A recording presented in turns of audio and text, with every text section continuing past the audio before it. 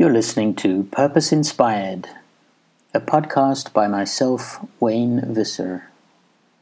This season is based on a book called Business Frontiers: Social Responsibility, Sustainable Development, and Economic Justice. So what are the positive signs, the stories of hope? Well, I draw my hope from the testimony of four people. They're Edgar Mitchell, James Lovelock, Viktor Frankl, and George Washington Carver. And this is why. Edgar Mitchell. Edgar Mitchell, as many of you will recall, was one of the world's first astronauts to orbit the Earth and walk on the Moon. The power of this achievement to change our thinking lay not in his physical journey into space, as incredible as that feat was. Rather, it was the images of our beautiful, fragile, blue-green planet Earth from space, which those first astronauts beamed back to us and captured in countless breathtaking photos, which brought a new consciousness to humanity. For the first time, perhaps, we became aware of the Earth as a single, unified, living whole, rather than a politically divided patchwork of countries and societies fighting over resources and money. Edgar Mitchell's account of the effect of these images on him are truly moving. He describes the experience as one equivalent to enlightenment or a revelation, a shift in his being which touched him on a deeply spiritual level. I think this powerful image of the living, unified Earth is our first true cause for hope. It is a symbol of both the current physical reality and a future social and spiritual reality for which to aspire. James Lovelock. Then there is James Lovelock, an astronomical scientist who brought the science to back up our intuitive understanding of the Earth as a living whole. Lovelock had, since 1965, been working for NASA on a model to determine whether life could exist on Mars or not. In order to do this, he had to ask the question, what are the conditions which sustain life on Earth? But in the course of this investigation, an unexpected conclusion was reached, namely that the Earth, previously accepted by science to be an inert physical object, appears to demonstrate the capacity to self-regulate innumerable conditions, for example, gas concentrations, climate, bacteria growth, and so on, in order to create a suitable environment for life to flourish. And yet this is the very same characteristic which defines living organisms. His rationale, backed by a rigorous scientific model, was launched to the world in the 1970s as the Gaia hypothesis, named after the Greek goddess of the earth. Essentially, the scientific community now had to face up to the challenging fact that the Earth system as a whole may be a living, self-regulating, self-sustaining organism.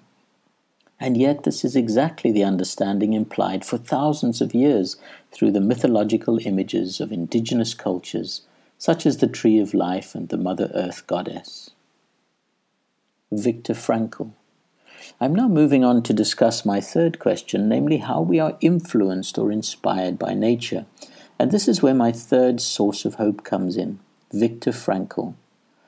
Most of you know that Frankl was a survivor of the Nazi concentration camps and the creator of the psychiatric technique known as logotherapy, which deals with the way in which people find meaning or purpose in their lives. Frankl, in his book Man's Search for Meaning, gives me great hope about the innate quality in humans to appreciate and be inspired by nature, even in the direst of circumstances, such as those in which he found himself during the Second World War. I wish to quote from his book to illustrate my point. He says, as the inner life of the prisoner tended to become more intense, he also experienced the beauty of art and nature as never before. Under their influence, he sometimes even forgot his own frightful circumstances. If someone had seen our faces on the train journey from Auschwitz to a Bavarian camp, as we beheld the mountains of Salzburg with their summits glowing in the sunset through the little barred windows of the prison carriage, he would never have believed that those were the faces of men who had given up hope on all life and liberty. despite that factor, or maybe because of it, we were carried away by nature's beauty, which we had missed for so long. In camp, too, a man might draw the attention of a comrade working next to him to a nice view of the setting sun shining through the tall trees of the Bavarian woods, the same woods in which we had built an enormous hidden munitions plant. One evening, when we were already resting on the floor of our hut, dead tired, soup bowls in hand, a fellow prisoner rushed in and asked us to run out to the assembly grounds and see the wonderful sunset. Standing outside, we saw sinister clouds glowing in the west and the whole sky alive with clouds of ever-changing shapes and colors, from steel blue to blood red. The desolate grey mud huts provided a sharp contrast, while the puddles on the muddy ground reflected the glowing sky. Then, after minutes of moving silence, one prisoner said to another, "How beautiful the world could be." End quote. Frankl also gives us a clue to why we may be in the collective state of abusing our planet, much in the same way as they were abused as prisoners in the concentration camps. He talks about how on the day of their release from the camp, they all went walking in a meadow close by, filled with flowers. But to their surprise, they felt almost incapable of appreciating its beauty. They had become numb to beauty and experiencing pleasure. Could this not be the same mental state in which our city-bound, rat-race-stressed population of today finds themselves? Many people have become so isolated and detached from nature that they feel numb, incapable of sensing its beauty and wonder, and insensitive to any damage they may be causing it. George Washington Carver. Another clue comes from the last, perhaps least known person I mentioned earlier, namely George Washington Carver, an American slave descendant who became known as the Black Leonardo. Were it not for his achievements, Carver would probably have been written off by history as one of those crazy, uneducated, superstitious but harmless mumbo-jumbo types. Why? Because he talked, listened to, sang to, and healed plants. But the world could not ignore him, for Carver was an agricultural chemist with a master's degree who discovered the commercial benefits of the peanut, used only for hog food at the time around the Civil War, and the sweet potato as well. In his long career, which stretched into his 80s, Carver invented hundreds of new products, including cosmetics, axle grease, printer's ink, petroleum substitutes, shampoos, creosote, vinegar, and wood stains, to mention just a few.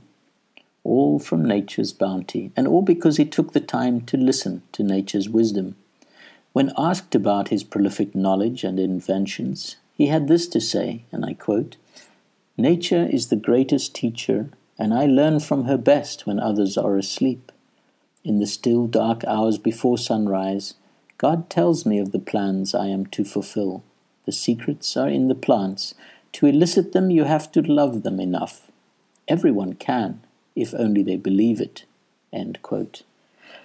And indeed, perhaps the world is beginning to learn from Carver, for most of the world's newest and fastest developing technologies do nothing more than attempt to mimic the ingenuity of nature, from artificial intelligence and biotechnologies to solar energy and phototronics.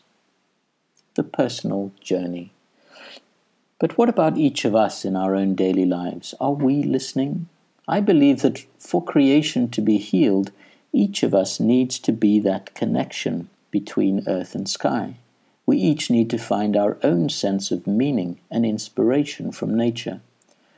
Whether it be by growing things, by walking in the mountains and forests, by actively campaigning for environmental issues, by consciously buying environmentally friendly products, or by allowing ourselves to relate more intimately with the creatures which share our planet. There is a useful little way to maintain a focus on this process of listening and learning from nature. Most ancient indigenous cultures have a strong tradition of animal, plant, or landscape totems. We should not treat these as superstitious nonsense, for we create our own meaning, and most meaning can be found in symbols. Ask yourself which of nature's creations most inspires, teaches, or challenges you. Adopt a particular animal or tree or mountain and learn as much as you can from it before looking for a new totem. In my own life, I stumbled across the fairly unlikely influence and wonder of geese, after a close encounter with two who flew closely past me when I was at Zoo Lake in Johannesburg about 2 years ago. And to illustrate how meaning can emerge from such a relationship with another creature, this is what I learned about geese. The goose was a sacred bird in Rome's temple of Juno. It was associated with Boreas, the north wind in Greek mythology, and is also the totem for the winter solstice in the Native American medicine wheel. The goose is also symbolic of writing and storytelling, with its quill having been used as a pen for many generations. In more practical terms, by flying together in V formation, geese get where they are going almost twice as quickly with half the effort. When the lead goose gets tired, it simply drops to the back of the formation and another takes the lead. Those near the back continually honk encouragement to the ones up front. And when one of the geese is injured or becomes ill and drops out of the formation, 2 other geese always drop out and stay with it until it recovers. So what is your messenger from nature? Are you ready to listen? I want to end by referring again to some of the words from Carver. He says, and I quote, "When I touch that flower, I am touching infinity. It existed long before we were human beings on earth and will continue to exist for millions of years to come. Through the flower, I talk to the infinite, which is only a silent force. This is not a physical contact. It is not an earthquake, wind, or fire. It is in the invisible world. It is that still small voice that calls up the fairies. Many people know this instinctively, and none better than Tennyson when he wrote, 'Flower in the crannied wall, I pluck you out of the crannies. I hold you here, root and all, in my hand, little flower. But if I could understand what you are, root and all in all, I should know what God and man is.'" End quote. So perhaps if we listen to our hearts and our souls, if we tune into the earth spirit, we can help to ensure that the child of the future quoted in Time magazine has a different ending, and I quote, "The young girl awoke on a cool, inviting morning. It wasn't a school day, so she could look forward to doing what she liked best. Her family was going just outside the city into the great forest, where they would stroll under the tall trees, spot wild animals, and wade in the clear-running streams. Every time they went, she felt lucky. After all, her parents had told her stories about the old days, before people learned to protect the land and water and harness the wind and the sunlight. It was a dark time, when the forests died, rivers ran dry, and millions went hungry. The girl was amazed and frightened that such a thing could ever have happened. But there was no need to think about that now, not with a glorious day ahead. It was so good to be alive, especially for a child." End quote.